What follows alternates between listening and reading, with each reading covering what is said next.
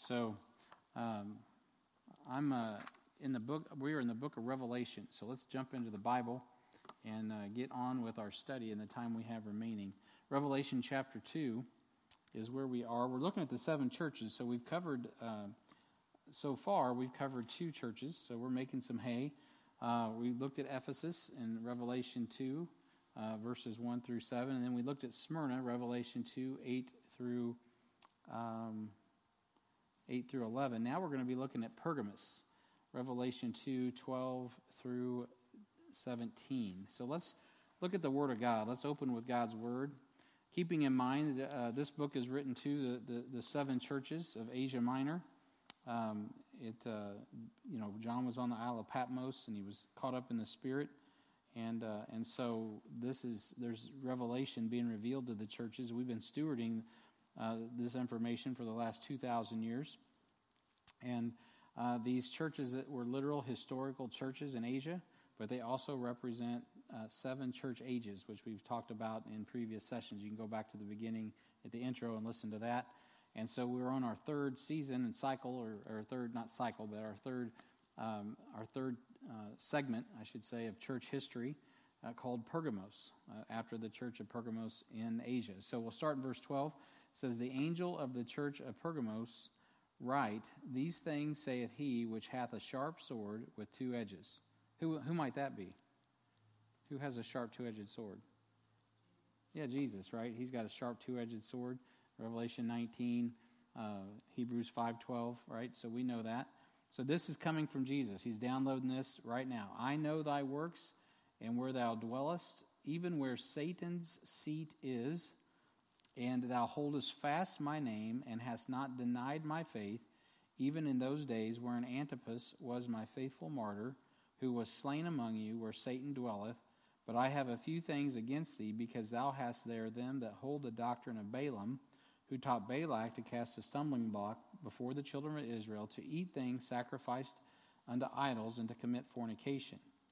So hast thou also them that hold the doctrine of the Nicolaitans, which thing I hate. Repent, or else I will come unto thee quickly, and I will fight against them with the sword of my mouth. He that hath an ear, let him hear what the Spirit saith unto the churches. To him that overcometh will I give to eat of the hidden manna, and I will give him a white stone, and in the stone a new name written, which no man knoweth, saving he that readeth it." And you say, well, what name is it? Well, I don't know, because I accept the person that reads it, so I don't know the name. So anyway, that's another. So anyway, so I want to just point out before I die, there's so much here I could just go on, but notice that just a couple things about the text, because once I get into our notes, we're going to kind of go away from the text. So I want to just work in the text for just a few minutes, just kind of not off the top of my head, but just work the text, and before I jump into my notes, and give you kind of some summary thoughts so that we can put our head around not just what's going on historically, what he's referencing biblically, and that will help enlighten us to what we're going to see in our notes. This session on Pergamos could take me a couple weeks, so I'm just letting you know that. So keep hold of your notes. Are there plenty of notes? Are there enough notes out there on the connections counter? Okay, so keep hold of those sheets. If we need more, we'll print more next week. But let's just start again at verse 1. We know that the Lord's talking. The sharp 2-edged sword is the word of God. We know that. I'm not going to take a lot of time on that. You can look up Hebrews 4:12. You can look up Revelation 19 and see that. Okay, verse 13. "I know thy works, and where thou dwellest." Now, we're not saved by works, but we're saved unto good works. This was a church that did good works in the best sense of the word, Ephesians 2:10. This is what's important for this discussion, and I'll try to elaborate on this a little bit more in a moment. But we see here that Satan has a seat. Now, that's interesting, because a seat here, does he have like a chair like you're sitting in? What are we talking about? Does anybody know? What's he talking about, Satan's seat? Maybe you've been in some other courses or other classes I've taught, so you already know that. So if you know it, just shout it out. Raise your hand. Nobody, you guys are afraid to talk out loud? Yeah. Oh. Yeah, Satan has a seat of power or throne. Very, very much so in this case, and we're going to delve into that. And so he's talking about Satan having a place, a seat of power. Now, we all know from Ephesians, right, that we don't wrestle against flesh and blood, but against principalities and powers and spiritual wickedness in high places. Satan does have dominion in the places of principalities. Prince being the key word. Princes, the rulers of this world. All right, so he's saying that this place, Pergamos, there's a place where Satan's seat is. There's a seat where Satan sits, and it's a powerful place. And thou holdest fast my name, and hast not denied my faith,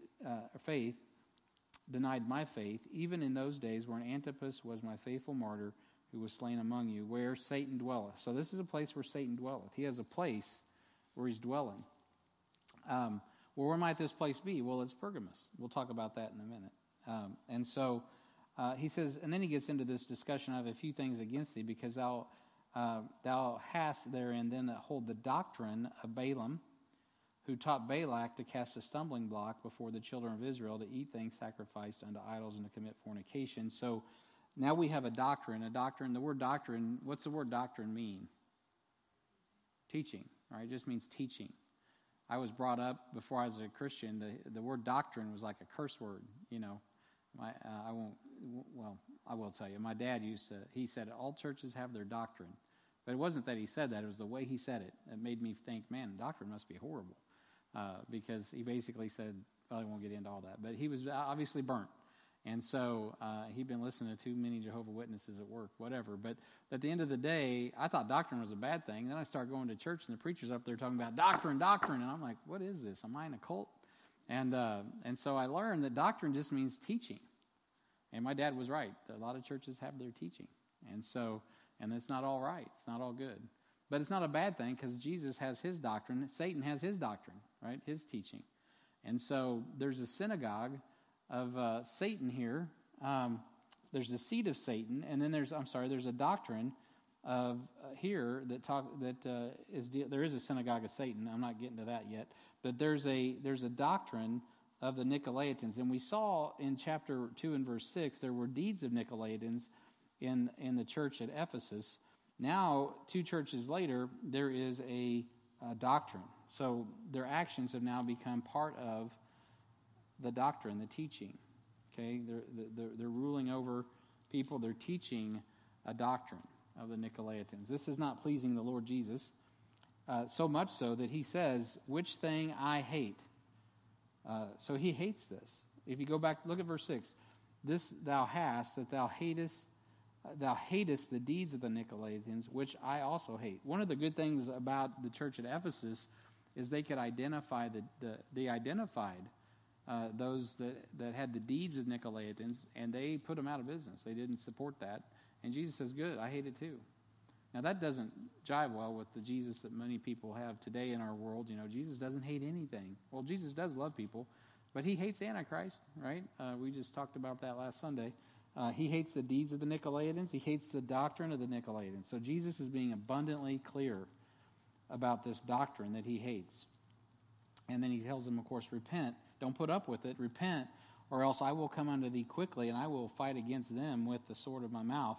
He that hath an ear, let him hear what the Spirit saith to the churches. But good news, there are those that overcome, and he's going to give them to eat of the hidden manna. And in my Revelation study, I elaborate more on that. I'm not going to, if you want to learn more about that, go back to my Revelation study and go to the Church Pergamos and listen to everything I was saying there. But that's enough to get us going. I wanted to mention, though, in verse 14, but I have a few things against thee, because thou hast there them that hold the doctrine of Balaam. So you also have the doctrine of Balaam. Can anyone summarize for me, other than Ron, what the doctrine of Balaam was? Because I remember reading through this. I'm like, what's the doctrine of Balaam? Yeah. How did he do that, though? How did Balaam accomplish that? Right. What's that? Well, they did that eventually. Israel did that, yeah. But initially, that's not specifically, what did they do? Historically, in the book of Numbers. I see Mark peeking through the door. He knows what they did. So, anybody know? Okay, so I don't want to take the time for time's sake, but you can go back and read yourself in Numbers. It's also mentioned in 2 Peter 2. But what happened is that, just to kind of summarize, Balak wanted Balaam, the prophet, so you have religion. He wanted this ruler, Balak, wanted Israel to be cursed. So he gets a prophet. And this is, when I was a young Christian, I was reading this story. I read this in Revelation. I went back and I read this story. It is a little hard, just as a casual read, to kind of catch it. Just casually reading it. You kind of got to stop and pray and say, Jesus, what is going on with this story? Because it almost looks like Balaam's a great guy.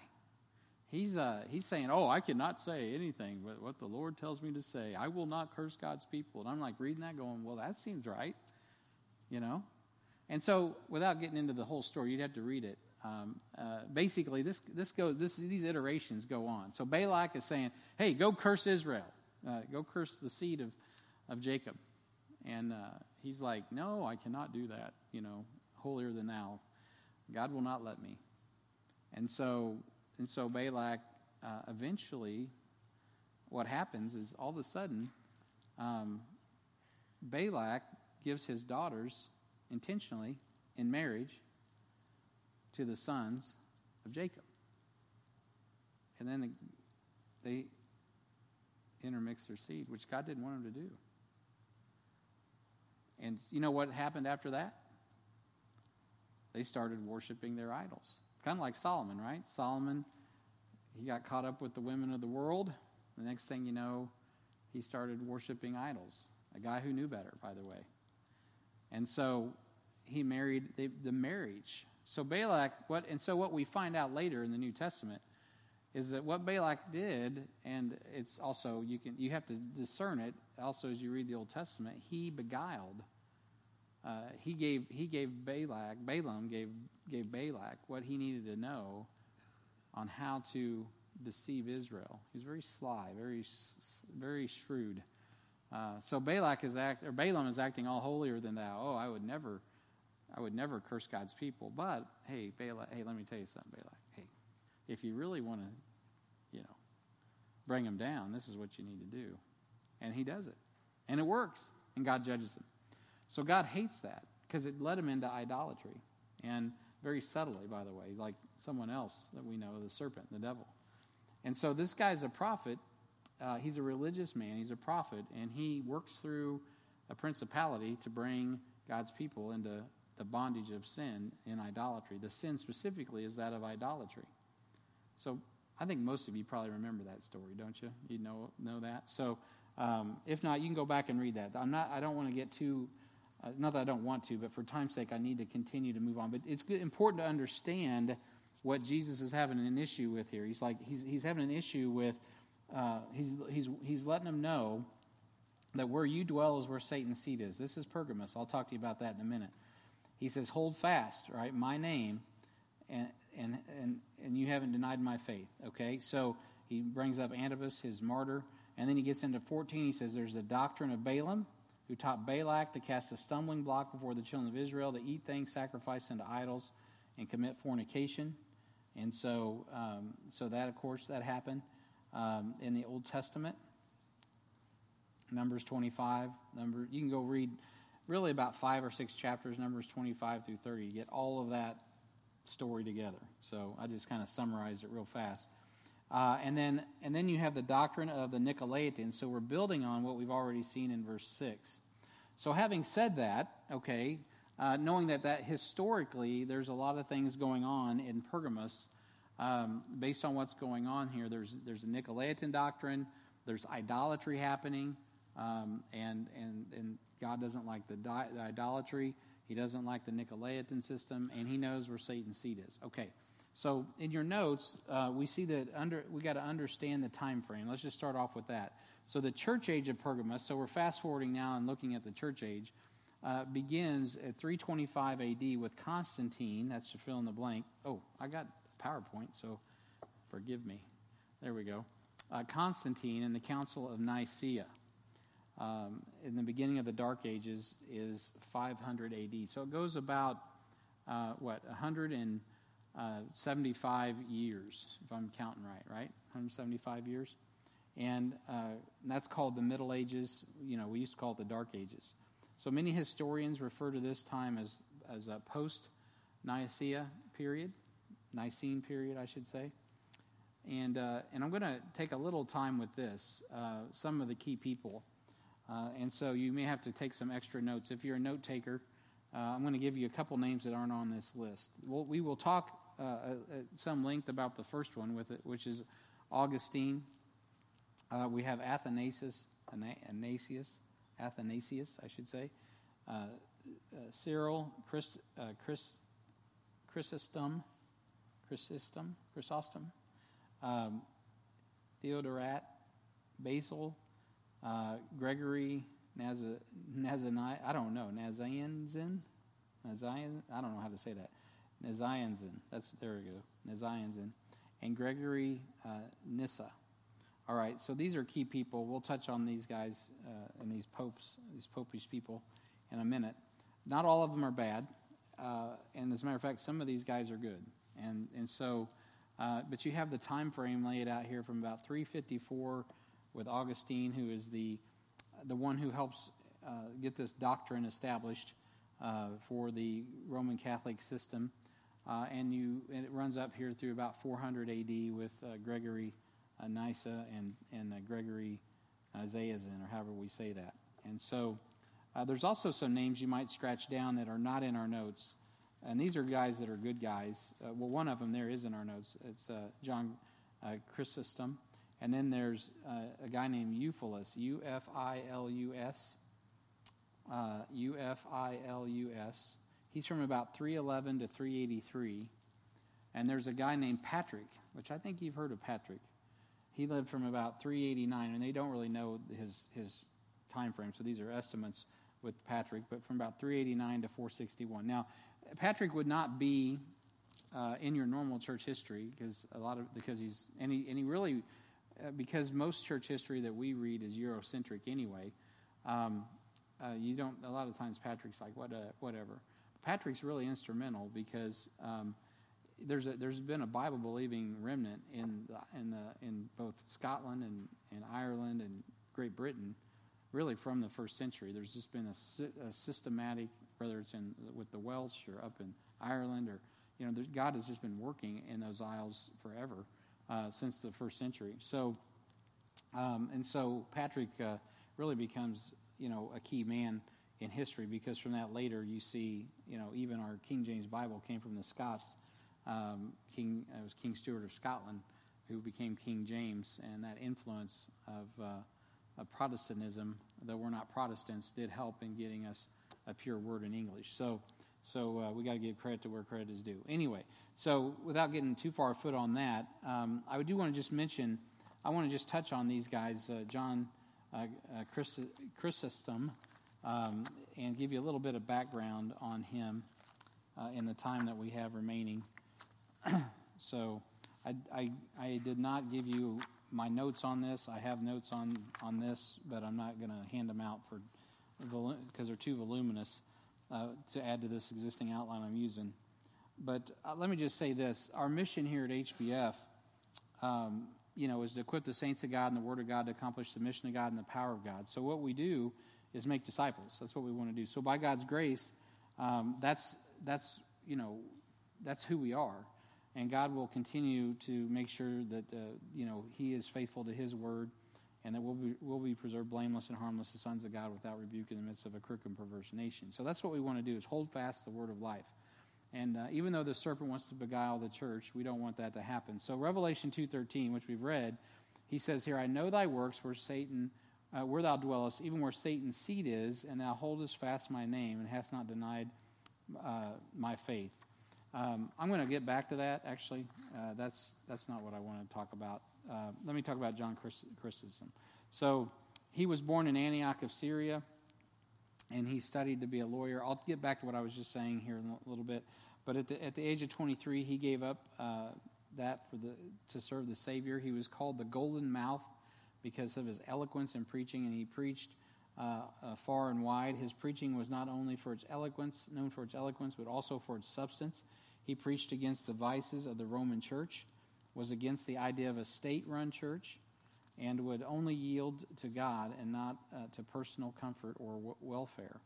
So in 404, he was banished and died on the way. And the last words that are recorded as he said, "Glory be to God for all things." So unfortunately, as happened to others, his relics were gathered about 30 years after he died, and today the Roman Catholic Church claims John Chrysostom as theirs, accrediting him with reinforcing doctrinal heresy espoused by the Roman Catholic Church, which could not be further from the truth. In reading their own writings, right, you just have to read what they wrote, it's very clear that he held no affinity for the bishops of Rome. He was not into what Rome was doing. And so we'll get into that a little bit more. So there were good guys like John from 347 to 407. There's Euphilus, which I mentioned a moment ago, 311 to 383.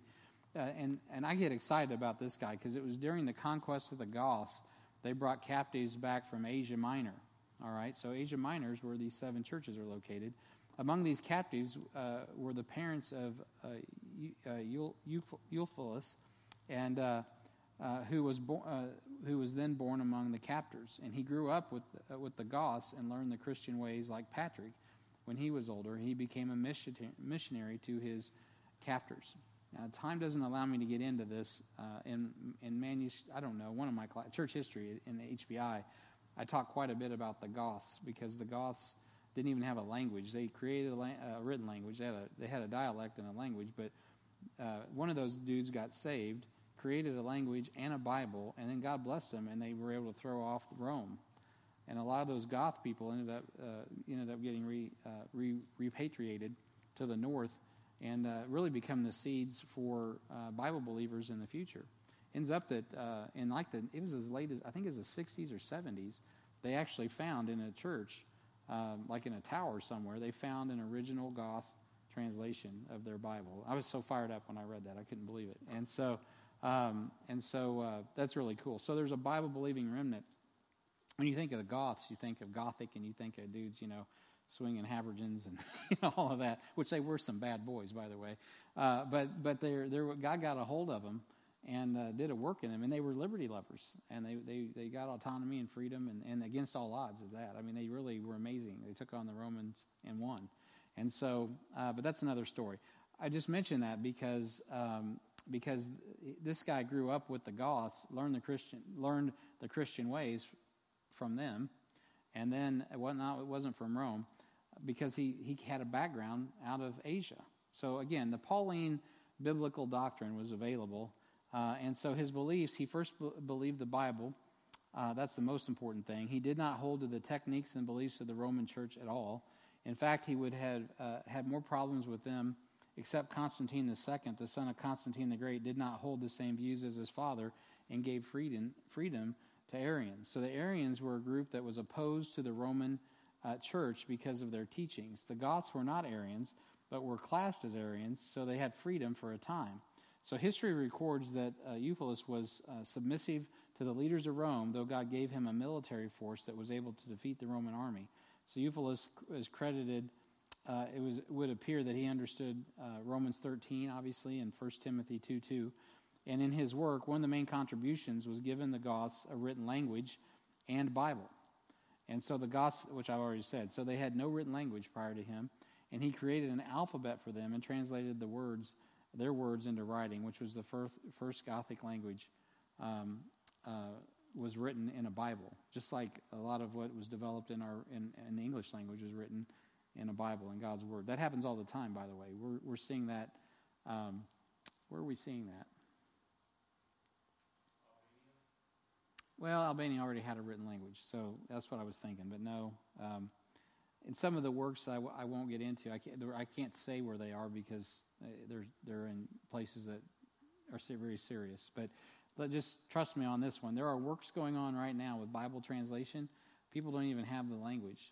They create the language so that they can. I mean, they have a language that they speak. They create a syntax, and then they create a Bible in that language. It's amazing. I have nothing but respect for people that do that. It's amazing. And so his impact, he had a great impact on the Goths. By the time the Goths reached into Italy, they were a Christian nation. So history records that Euphilus followers were not able to be influenced by the Roman Catholic Church because of their strong biblical beliefs. And the story of Euphilus has a happy ending as Constantine allowed them to divorce Rome. They were able to get divorced, and his Goth followers left Italy for Moesia, which is modern-day Bulgaria, And it's here where Euphilus created a Goth alphabet and translated the scripture from Greek to Goth, not from Latin. And you can find a piece of his Goth Bible at the University Library in Uppsala, Sweden. And so it was found in a cathedral stairway in 1971. Talk about the ministry of God preserving his word. I just think that's cool. I'm like, that is so awesome. And so, and the third one I mentioned that is a good guy in that church age was Patrick, right? And you guys know about St. Patrick, but of course he's another one that's been captured by Rome and turned into a saint. But the real story about Patrick isn't the legend that he rid Ireland of snakes. That's just fairy tales.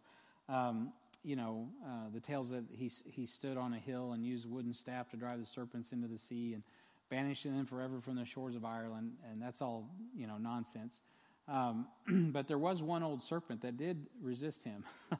And so it wasn't the one that got in a box and he slammed the lid shut on it. So there's another legend about him to do with the shamrock. According to the legend, a pagan king of Ireland wanted an explanation of how one God could exist in three persons, and Patrick stooped down and picked up a shamrock, and he showed the king how it had three leaves joined in one stem, and explains the Trinity from this, and the king and all the subjects became Christians. So I have no idea about that, but here's the reality of Patrick's life. His real name was Patricius, kind of like Patricchio's, a Mexican restaurant. Patricius, and he grew up in Scotland in a Christian home. So he was actually Scottish. How many of you knew that? Probably a lot of you. No? Yeah. So Patrick was actually a Scotsman. And so his father was a deacon in a local church. So you're talking 3rd century, 4th century, deacon in a local church up in Scotland, the northern part of the British Isles today. So when he was 16, he was carried away captive to Ireland with many thousands of other men. In his own confessions, he stated that he was not saved when carried away. He said, "I, Patrick, a sinner, the rudest and least of all the faithful, and the most contemptible to great numbers, had Calprenus for my father, a deacon, son of the late Potitus, the presbyter," which presbyter just means it'd be church, presbytery, "who dwelt in the village of Banavon, Tibernae, for he had a small farm at hand with the place where I was captured. I was then almost 16 years of age. I did not know the true God, and was taken to Ireland in captivity with many thousands of men, according with our deserts, because he walked at a distance from God and did not observe his commandments." So he talked about himself in the third person. So he's saying basically, I got taken captive because I wasn't walking with God. So he was a slave in Ireland for 6 years, and during that time he came to know the one true God, and he became a man of prayer. He also learned to speak Irish, and the language barrier was a major cause of failure to missionary activity in Ireland before Patrick. Yeah, missionary activity before Ireland. Where do you think they got that? I would say probably from the ministry left over from the Apostle Paul and the church, probably of Rome, since the Romans had eventually they had already invaded the British Isles. Had quite a time, by the way, up there trying to take over those islands. And so after 6 years, he escaped and returned to Scotland. So he becomes a free man. And how did he get back to Ireland then if he was free and he was Scottish? That's a good question. So many years after his return to Scotland, there came a call to him to carry the gospel to the Irish. And he did not have a formal theological training and regarded himself as an unlearned man. But he was obedient to the calling of God. And unbelievably, the Irish had no warm welcome for him. And so they were not happy to see him come back. And so they were not even waiting for him with open arms. In fact, he received much opposition from the Druids. And you probably have heard of Druids. They were satanic and pagan. In 433, his ministry received a boost. He was contending for the faith and preaching the word of God at Tara. And as the result, there was a king named King Loigaire, Loigaire, Loigaire, Loigaire. That's how you'd say it, Loigaire. He granted toleration for the Christians despite the fierce opposition from the heathen priesthood, which would be a Druid priesthood. And he continued to preach the word across Ireland for 30 years. And he had the chance to preach the gospel to his old master, who allegedly who alleged to have burned himself in his house rather than hear the gospel, which I don't know if that's true or not. So the legacy of Patrick goes on. The ministry was outside of the influence of the Roman Church. This is what's really important for us, regardless of what the current tradition says. The Roman Church at that time it was barely in formation. I mean, it was just getting started, by the way, during this time. And the Word of God was going forward. Long before there was a Roman Church established in Rome, the Word of God was already active, very active, around the world, because they were taking the gospel where it needs to go. You can go to India, and they'll be talking about the ministry of Thomas down in Kerala. Why? Because in the first century, there were 7 churches at least in Kerala. And Thomas is allegedly speared and was killed in Kerala, India. So these guys were getting it done even in the first century. So a couple centuries later, the gospel had its influence. And so Patrick was a preacher of the Bible. And so the Catholic Church didn't claim Patrick until 200 years after he was dead. In addition, when Rome sent missionaries to Ireland during Patrick's mission, he left shortly after he arrived because his message was not. They left shortly after they arrived because their message was not received. Patrick was a preacher of the Bible. He gave no authority to any other worldly authority or tradition. He had no creeds other than the statement of belief taken from the Bible. He also stated that the Bible is the sole authority for founding of the Irish Church, which is very similar even to, he just died a few years ago. Ian Paisley, you guys know him? He was a Presbyterian preacher, but boy was he a preacher. He was a dispensational, Bible-believing preaching machine, and he had no affinity for Rome either until his very last years. But he was a fighting machine in Ireland. Just Google up some of his sermons and listen to him. You'll be edified, I'm sure. They don't make men like that anymore. He is something else. So, but anyway, moving on. Patrick's put the words of God over the teaching of men, and he was an advocate for strong families and that Christians should be founded with the family and the home as its strength. He did not teach the practice of celibacy, so he wasn't a priest, he wasn't a Catholic. It's estimated that he had over 100,000 converts and started over 300 local indigenous churches in Ireland. He also started 4 missionary training centers, and these are named Bangor, Clonmacnoise,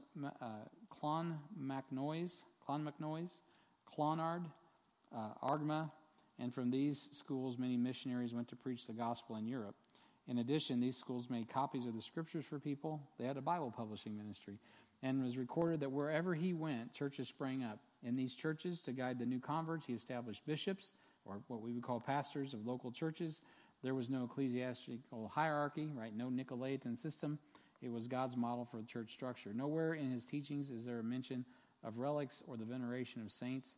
And the church in Ireland was stable and true for about 600 years before the Roman Church was able to take it over. And it did this in several ways. One was to make Patrick one of their own. And so just know, if I ever become a Roman Catholic saint, it's baloney. And I don't think I'm going to have the influence of Rome anyway. But it did this in several ways. It made him a saint, made him a great hero in the Roman Church.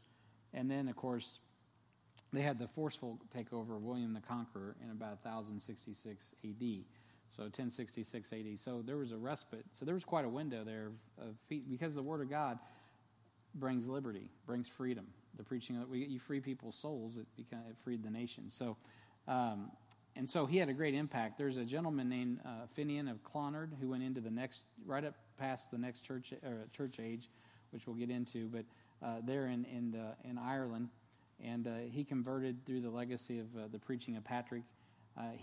He's also been claimed as a Roman Catholic, but based on his own writings, he ended up with 3,000 pupils who would preach in the open air, and they actually preached expositionally like we do here with the Word of God in that 400 A.D. era up to 500 A.D. And so it's because of it was the residue, the discipleship of the ministry of Patrick. There's also a gentleman who goes from 521 to 597, Columba. He's a disciple of Finian who went to Scotland as a missionary, founded a missionary outreach. So we went from Scotland to Ireland, and Ireland back to Scotland. And he goes to Scotland and preaches from the Isle of Iona, sent missionaries to northern England, and used the same Bible as Patrick. There's a fellow named Aidan who died in 651, who's a disciple of Columba. He founded a missions base in the island of Linsenfarne, and a movement spread through northern Europe. So they ended up affecting northern Europe just a couple hundred years later. Columbanus, missionary who went as far as Switzerland preaching the gospel. And so they call them monasteries when you read the Schaff, or I got a book called Moyer, Great Christian Leaders by Moody Press, and it's published by Moody Press. And they're just copying what they've read. They really weren't monasteries. That's just what they call them because Romans wrote them. But Columba never worked against the Roman Church, but he is noted for destroying paganism everywhere he went. History records he literally established schools on the very location of pagan worship sites after preaching and converting the villages. And a letter that was sent to Pope Gregory says, We Irish who inhabit the extremities of the world are the disciples of St. Peter and St. Paul and of the other apostles who have written under the dictation of the Holy Spirit. We receive nothing more than the apostolic and evangelical doctrine. Pardon me if I have said some words offensive to pious ears. The native liberty of my race has given me that boldness. With us, it is not the person, it is the right which prevails. And so history doesn't record Pope Gregory's response. But Pope Gregory is listed there at the end of your lists in our notes. So they were not very happy with these free-loving Irishmen out preaching the Word of God in northern and in parts of Europe because they didn't submit to the Roman Church. Okay, so let me pause here and take a drink. Throw that in with the list of names here because those are kind of auxiliary names that people aren't going to throw in your normal church history list. Because Bible believers are like, whatever, what's really focused on here and what we're tracking is Satan's work as well. But I want you guys to know that God is alive and well. And he is working to get the gospel where it needs to go on time in every church age, just like he does in every dispensation. Okay, so let's talk about understanding. Let me pause there. Any questions on that? All right, so let's talk about the text. Understanding the text. Consider the meaning of the name Pergamos. So it means much marriage. And that's why I took a little time to talk about that Balak and Balaam and the idolatry that occurred among God's people through mixing marriage with pagans and getting them to worship idols. So this name supernaturally represents the characteristics of the period, and I'm going to show you that as we go. It is a time in church history where the church is married to the world, right? The church gets married to the world. Very much like you see today, right? We could apply that practically. I just watched today. I ran one of our videos for the Bible publishing conference we're having coming up in September 19th through the 22nd, by the way. And so, yeah, it's a commercial. And so after that, some preacher comes up, and I'm telling you, I had to turn it off. I was just like, this guy is like a salesmeister. I'm like, I could watch this on, Tony Robbins. So anyway, it was just not in the Word of God. It was just motivational speaking. I'm sure it was good, but it wasn't biblical. And so I turned it off. But man, the church is pretty married to the world today. I will say that for sure. So the deviations of the Ephesus church period began to develop in the doctrines. So there's deviations that were developed into the doctrines of the Smyrna church period, which developed into Satan's counterfeit church. All right, so I just said something there. Let me just take a moment and massage that. So there's deviations of the Ephesian church, the first church. Remember we talked about the deeds of the Nicolaitans and the Nicolaitan system? And then it ended up developing into doctrines of the Nicolaitans, right, at the Smyrna church period, which ended up developing into Satan's counterfeit church. And this impostor becomes accepted as the true church or the Holy Catholic Church. And so this impostor becomes accepted as the true church or the Holy Catholic Church. That's your blank there. So it's established itself as authoritative and believes it stands in the place of Jesus to dispense salvation. It believes it's the only church that can understand and teach the Bible. Now today, it's at least in the United States, it's a much meeker, milder church. And so Vatican II, right, knocked some of the edges off, so because it doesn't fly in America. But just stay tuned. and it will pick up soon, like it used to be. So it's interesting how God begins his letter. And so, let me see. All right, are we there? I'm sorry, guys, I'm behind. So he begins his letter in Revelation 2:12, and he talks about the sharp two-edged sword. And to the angel of the church of Pergamos write, These things saith he which hath the sharp sword with two edges. And so, of course, we know Hebrews 4:12 tells us that is our Bible, right? He is a sharp two-edged sword. Let's just look at it real quick. Hebrews chapter 4 and verse 12. I've been saying we all know it, but maybe we don't. Let's just take a moment. You should have this memorized if you don't. So, for the word of God is quick, right? Meaning it brings to life. The word of God is quick and powerful and sharper than any two-edged sword, piercing even the dividing asunder of the soul and spirit and the joints and marrow, and is a discerner of the thoughts and the intents of the heart. No doubt about it. It's the word of God. It's a sharp two-edged sword. He says this is a time when people have removed themselves and there's no biblical authority. There's no biblical authority.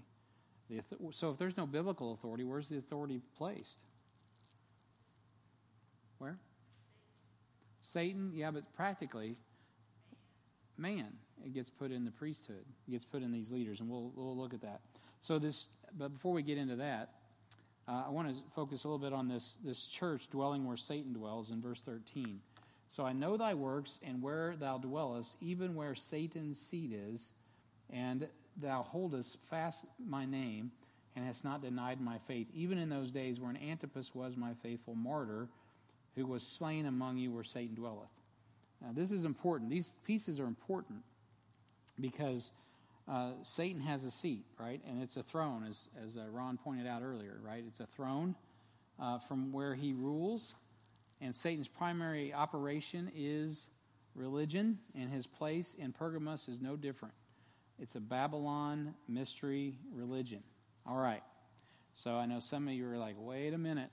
I just was listening to Pastor Grace, maybe not in our church, maybe some others, if you're LFF folks listening, and he just said at the conference that Mystery Babylon religion is going to be found in Rome, or in Jerusalem. I think there's truth in both of those statements, but I'll have to rectify that at another date. But I can tell you this for sure. Mystery Babylon religion is found in Rome, and the evidence is very clear in history. All right? So the Babylonian mystery religion came to Pergamos in 133 BC. All right? So this is not just some random date. And so in 133 BC, before Christ, okay, get that down, this was already on the move. This was a pagan religion. Babylonian religion. It had a priesthood. And it was moved from Babylon to Rome in 133 A.D. And so when he says there, I know thy works where thou dwellest, even Satan's, where his seat is, and thou holdest fast my name and hast not denied my faith, even in those days when Antipas was my faithful martyr, who was slain among you where Satan dwelleth, the seat and the dwelling place of Satan is relocated at this time. Satan moves his seat, his throne of power, from Babylon to Pergamum. BC. Did I say AD? It's BC. Is it not? Yeah, it says BC on the notes. Yeah. So before Christ. You're like, what? Yeah, before Christ is even born. 133 years before he is born, there's a Babylonian religion, because it goes all the way back to Nimrod, right? And so we'll get into that here in a minute. And so Satan moves the seat from Babylon to Pergamum. And I can't stress how important this is for us to understand the truth behind these words in Revelation. Because the seat is the political place of power. It is in these words we find both historic and prophetic significance between Satan's false religious system, which is Babylonian religion, and the power structure he uses to control the kings of the earth. The move of Attalus, and so if you want to study this, look up Attalus, Attalus. Attalus, he's a priest king of Babylon in 133 BC. Attalus, Attalus, the priest king of Babylon. So Babylon, that ancient city of Babylon, the one you read about in Daniel, has a priest king named Attalus. In 133 BC, he moves the priesthood from Babylon to Pergamum, which is what we're talking about, Pergamus. Now, this is written historically in 90 AD, 96 AD, with the revelation of John. At that time, it's still there.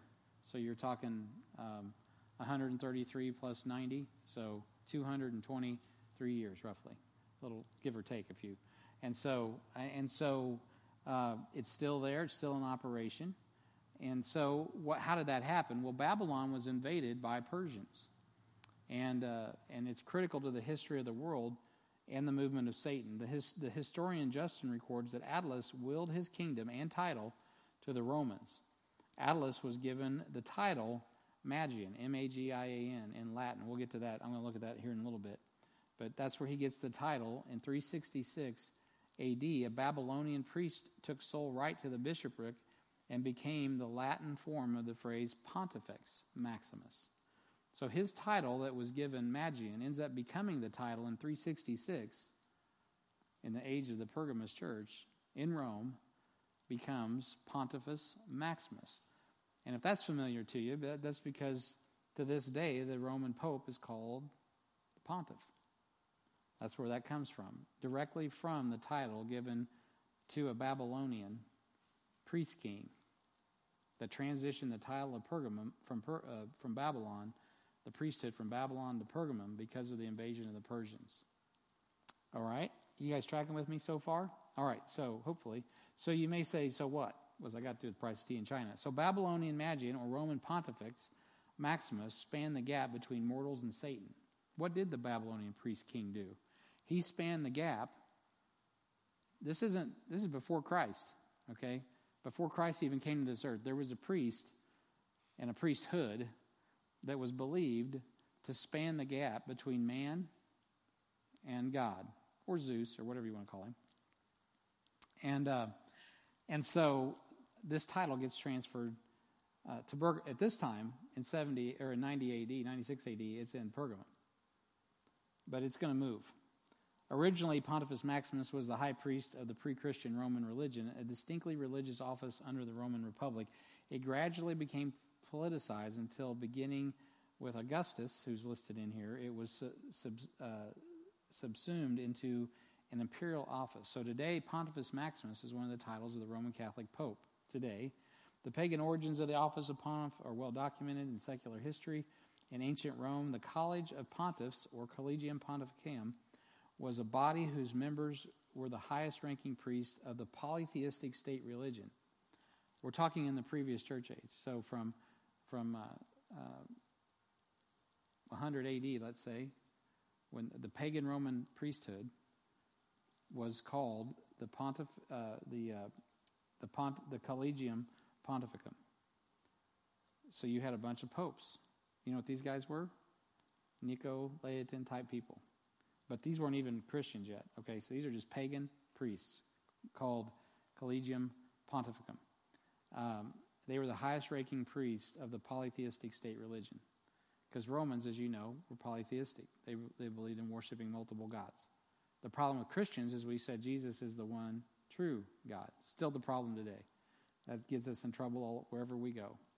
That's why one of our teams had rocks thrown at us by a Catholic priest in a pagan culture in India. You can't top that. So we go preaching in the street in a polytheistic culture like India, outside of Mumbai, and who comes out and stones you? The Catholic priest. So he's right in there with the mix. Crazy. So the power of Pergamum was moved to Rome, and the entire world was run from the Regia Temple, which I wish I had. In my Revelation study, I got pictures of all this. I got pictures of the seat of Satan, which is replicated in Germany right now. You can go look it up.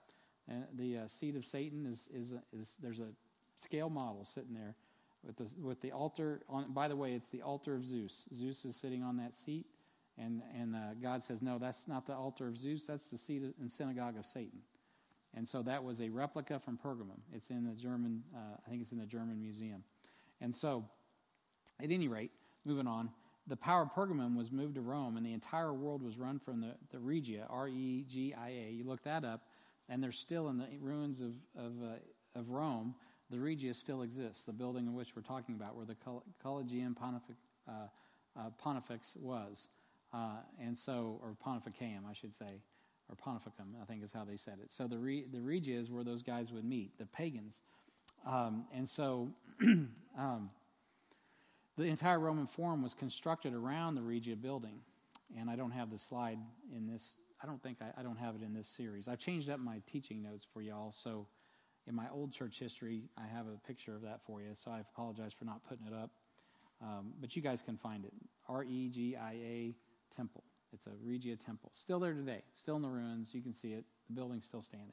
All right. So there's a popular book called The Church of Irresistible Influence. It's not popular anymore. It's old. But it was all about bridge building. I was reading that book as a young church planner. And, man, I was also studying Revelation at the same time. And I took that book, and I'm like, I'm out. I'm not on the church. I'm not building bridges. So and you guys, Chris and Kathy, were here. I preached a whole series. I don't know if you remember this. I can barely remember it now because it's been a long time ago. But I preached one of our vision conferences. This came to. I'm like, I got up and I started preaching crossing rivers without bridges, because in the Bible you don't find anyone building a bridge. But you know what the job of the Pope is? The Pontifex Maximus, whether he's a Babylonian priest or a supposedly Christian, he is the chief bridge builder. That's what his name means. Is chief bridge builder. Get in your Bible and study it. Are there any chief bridge builders in the Bible? Not a one. When God wants people to cross rivers, he just says, I'm going to open it, and you're going to go through miraculously under my power. So from that time on, I've been like, Lord, we're just going to cross rivers without bridges. Forget building bridges. But there's a whole book that came out around early 2000s. We started in 02. Yeah, so about 02, 03, whatever. And it was called the Church of Irresistible Influence, and it was all based on building bridges. And, man, I took that book, and I'm like, forget it. We're just going to, when you're a baby church and you don't have any resources anyway, we can't afford to build bridges. We're just going to go up to the water and say, God, open it up, because that's really what God wants. He wants people of faith. But anyway, so, here's the blow-by-blow account of how this process took place historically, because I got to move on. It takes us past 500 AD, so we're going to fast forward, but it'll serve as a template for the rest of our time in church history. So Satan's seat was consolidated and moved to Rome under Constantine, which we're going to talk about, in 316 AD. All right, so when did Pergamum no longer become the seat of the power? Well, in 316 AD, when Constantine took the title of the Church of Rome and gave him the supreme pontiff in 378 AD. So this is a process. It didn't just all happen in one move. But so Constantine, when he becomes a Christian, quote, quote, Christian, turns the Regia into a Christian, supposedly, priesthood. But that doesn't really get formalized until 378 AD. All right. On Christmas Day, though, in 800 AD, a fellow named Pope Leo III placed a crown on the head of the emperor of the Western Empire, Charlemagne, and declared he was crowned by God as emperor. And this marked a strategic turn in the strategy of Satan concerning his seat and synagogue. Now the kings of the earth would come to the seat of Satan to be anointed by the pontiff, the vicar of God. And at that point, that's when the kings of Europe, kings of the earth, so to speak, would come and be, you either came and worked with the Pope, or he'd stick Charlemagne on you, and he would come with his armies and put you out of business. So European monarchs are built upon the power and authority of the seat and the synagogue of Satan. The USA is one of the few world powers since Charlemagne to break free completely from the power of the pontiff. That's why in the United States, for so many years, there was a concern about allowing a Roman Catholic president to be in the White House because of the influence Rome would have upon that principality, which wasn't unfounded if you actually know history. Church history or not, just world history, that's actually not there's a reason why people were legitimately concerned. Now, if I said that today, they would shame you, but the reality is there's a historical reason for that. It's very clear. And so Vatican City is the only city-state represented in the United Nations. Historically, they have had a voting power. They didn't have voting power, but now they do. I think it goes back and forth. And all of this ties into church history's current events today. And so I want to pull for you, without getting into too much more on this, the date when it came from Babylon to Rome, or from Pergamum to Rome. and I don't have it here, so my bad. I will get that to you guys. I got it in my other notes. So, but moving on to our notes. So let's talk about the Babylonian mystery religion. So how did all this work out? So the mystery religion came to Pergamos in 133 BC, and the Babylonian priesthood was active when John wrote Revelation. So there was already a Babylonian priesthood active while John was writing this in 96 AD. So there's a brief overview of what was going on. And I think you have all this in your notes. Nimrod, where did this Babylonian religion come from? Well, we'll go all the way back to Genesis, right? Chapters 10, 11. Nimrod married Samarius and founded the Babylonian mystery religion. That's where it comes from. They had a son named Tammuz. And you can go to Ezekiel 8:14 as a Bible reference. Ezekiel 8:14. It's not in your notes. And you're going to find that in Ezekiel, God is angry. He writes it down. They are in Jerusalem. Jerusalem is so corrupt that they are weeping, it says, for Tammuz. So Tammuz does appear in the Bible in Ezekiel chapter 8 and verse 14. And so they're weeping for Tammuz. And they also made cakes to Ashtaroth. There's all kinds of female deity problems, but we'll get into that as we go. It was said that he was conceived by a sun ray while Samarius was still a virgin. And his birthday is December 25th. Imagine that. And so Samarius was worshipped by many, by many. Her statues were erected with her holding her baby. And worship included chants, black robes, candles, beads, and incense. And so in Genesis 11, this religion spread across the entire world, right? Because, well, you can find this in every culture, which is what's in your notes. I think you got the pictures, right, in your notes? Okay. Isn't it true that they say that Tammuz was also resurrected from the dead? Yes, Tammuz was resurrected from the dead. The whole thing has been, the devil was way ahead trying to corrupt the truth. Is most of that documented, other obviously in the Bible, not historical? Yeah. It's just historical knowledge. It's kind of like the Assyrian Empire, it is. Because so many world religions, pagan religions are based on it. Even Ra, the sun god, that whole thing, very similar system. But you have, I can't even pronounce this, Inknes Mary, the son of Pepe, that's one. You see the mom and the son there, and you have in Cyprus, you have Madonna, I don't know how to say that, Guinan, goddess of mercy, Matrika from Tanesra of India. So that's why you can easily have synchronicity with these statues and Madonna and all that when you go to places like India. You have Yasoda and Krishna.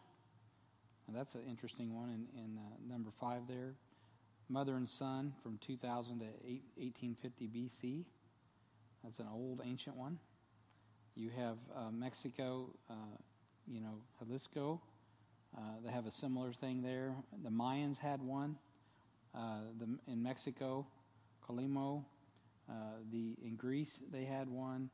They had one, the sun goddess of Arena. I'm not sure where that one was from. And of course, Virgin Mary, but it wasn't the real Virgin Mary, and the Madonna. You also, at the bottom, you have Semiramis and Tammuz, which is what we're talking about. In India, you got Indrana, and you got Isis and Horus, which is in Egypt, with the sun, which basically, what's sitting on top of his head, that sun, is also what the Eucharist is taken from in the Roman Catholic pagan religion, because it's tied to Alexandria, Egypt.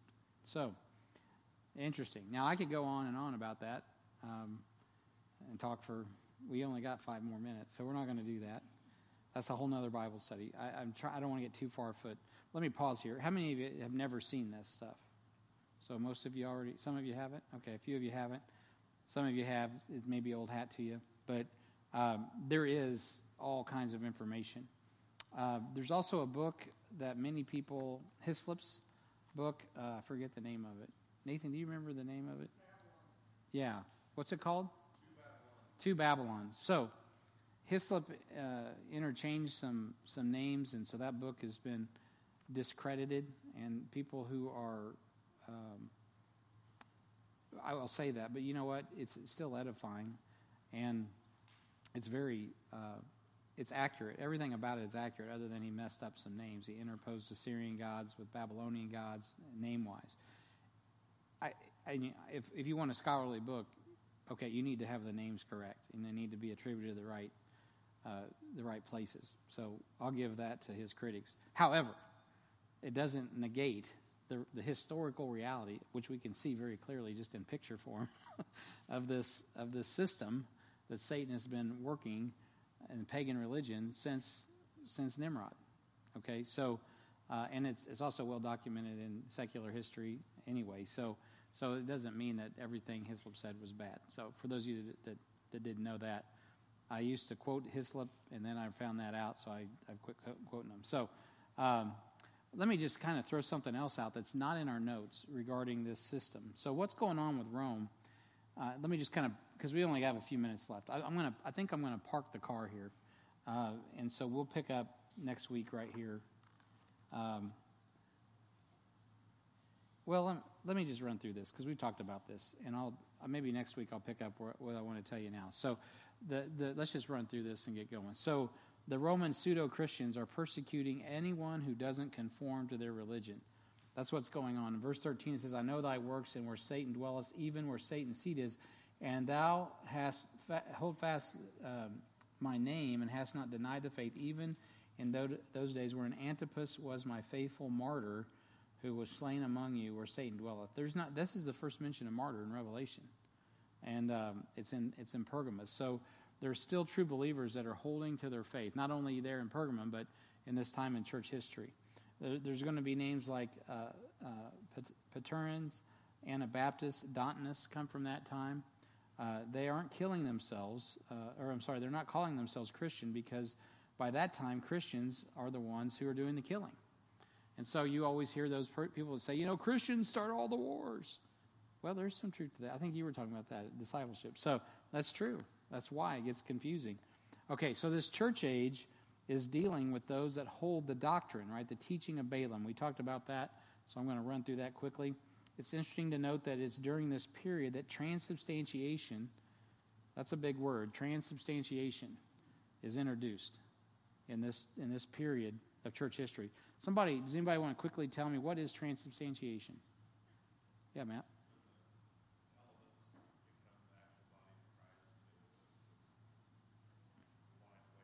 Yeah. Yep. In the Roman Catholic Mass, when they ring the bell, that wafer magically becomes the literal body of Christ, and that blood in the golden cup becomes the blood of Christ. Now, of course, it doesn't, but that's the literal teaching. So you become at that point, you become a cannibal, and you eat the body and the blood of Christ. And so, exactly, that's what transubstantiation is. So the priest has the power, the mystical power, by the way, to turn that wafer into, which is a replication of the sun god, Horus, and turn that sun into the sun, and you eat that, and then that becomes the blood. That fermented wine becomes the blood of Christ. So Balaam. So what is the doctrine of Balaam? So I've already touched on this. Balak wanted Balaam to curse Israel, right? We talked about that. Balaam couldn't curse Israel because God wouldn't let him, and so Balaam found a way for Israel to curse themselves. Pretty slick. So he taught Balak. What we find out is he taught Balak to cause the women of Moab to intermarry with the Jews. And so they intermarried with the Jews. Much marriage, remember, that's the name of Pergamos. And the Jews began to worship the gods, small g, of their wives, and God judged them for it, which was exactly what Balak was after. So Balaam is a type of teacher that wants to gain success by uniting religions. Much marriage. And so Brian gets saved in 1987, 1988. The initiative to Come to America. They have a huge New Orleans down there in the Superdome. They have a huge ecumenical movement. And then after that, Pope John II comes out with a whole youth movement. They have a big rallies all over the United States, out in Denver, Colorado. And after that, they start bringing everybody together through contemporary Christian music, by the way. That's why Matt Maher is an unrepentant Roman Catholic, and he unfortunately has some of the best songs on the radio. I hate to say that. His songs are more biblical than most of the people who would say they're biblically born again have some of the most wishy-washy, pathetic music there is. And then you got, not all of them, but some. Then you got a guy like Matt Maher who's happy to, hey, we'll spin his stuff out on there. They don't care if he's lost, as long as he makes some money. And so, as far as I know, he's still believing the Eucharist is getting changed every week at Mass. And so, anyway, just kind of, that stuff drives me crazy, as you can tell. I'm sorry to ruin your day on Matt Maher, because he does. I know his songs are catchy and they're good, but it's pathetic. That's the world we live in. Let's marry it all together and see what comes out. Well, it's going to come out. It's the Antichrist, for goodness sake. That's what I just preached on Sunday. All right, so moving on. So Pergamus Church is also dealing with the doctrine of the Nicolaitans, which we covered. What was once the deeds in verse 6 of the Nicolaitans has now become the doctrine, the teaching. And during this period, a priest class is officially introduced. And this takes us into the Dark Ages, and which is in your notes. The Word of God is then removed. And you got a reference there, Mark 12. We're not going to look that up for time's sake, but we can come back next week. We'll touch on this before I move on to the next section about Pergamum. The only way to stop this heresy is through the sharp two-edged sword of God's Word, which, by the way, does the work. And we see that in verses 16 and 17 of the text. He says, "Repent, else I will come unto thee quickly, and will fight against them with the sword of my mouth." The Word of God does the work. And he that hath an ear, let him hear what the Spirit saith to the churches. So in a time of ecumenical movements, what should you hold fast to? The Word of God. The Word of God, the sword of his mouth. The only way to stop that heresy is to hold fast to the faithful word as you've been taught. So during this time, the true Bible believers are standing against false doctrine by standing on or in the Word of God. And God promises to give them to eat of the hidden manna, which is the Word of God.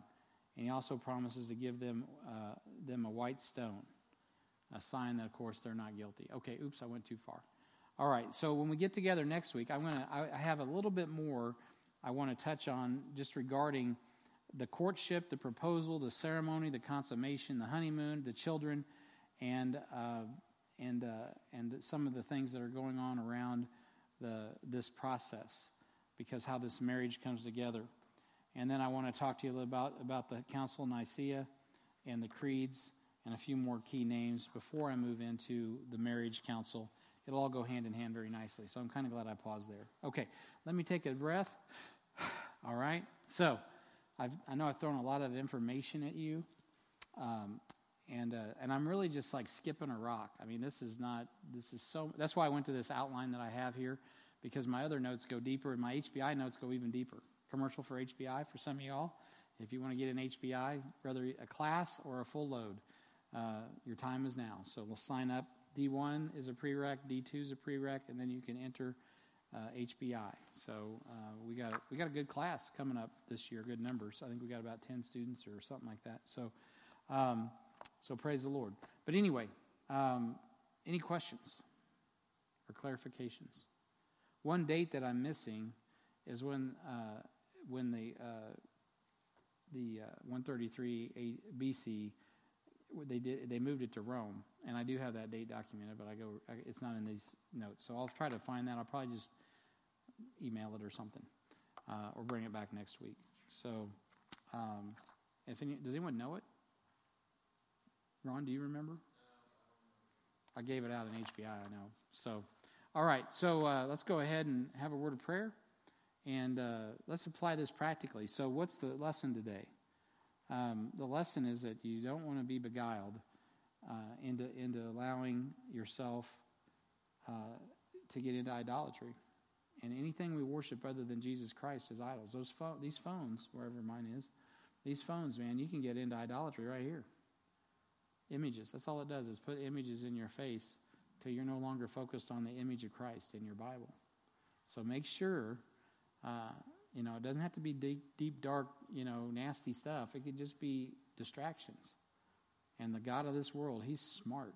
He's sly. He's slick. Make sure this book is the priority. The words of God's mouth. That's got to be the key. All right, so let's pray. Heavenly Father, we thank you so much for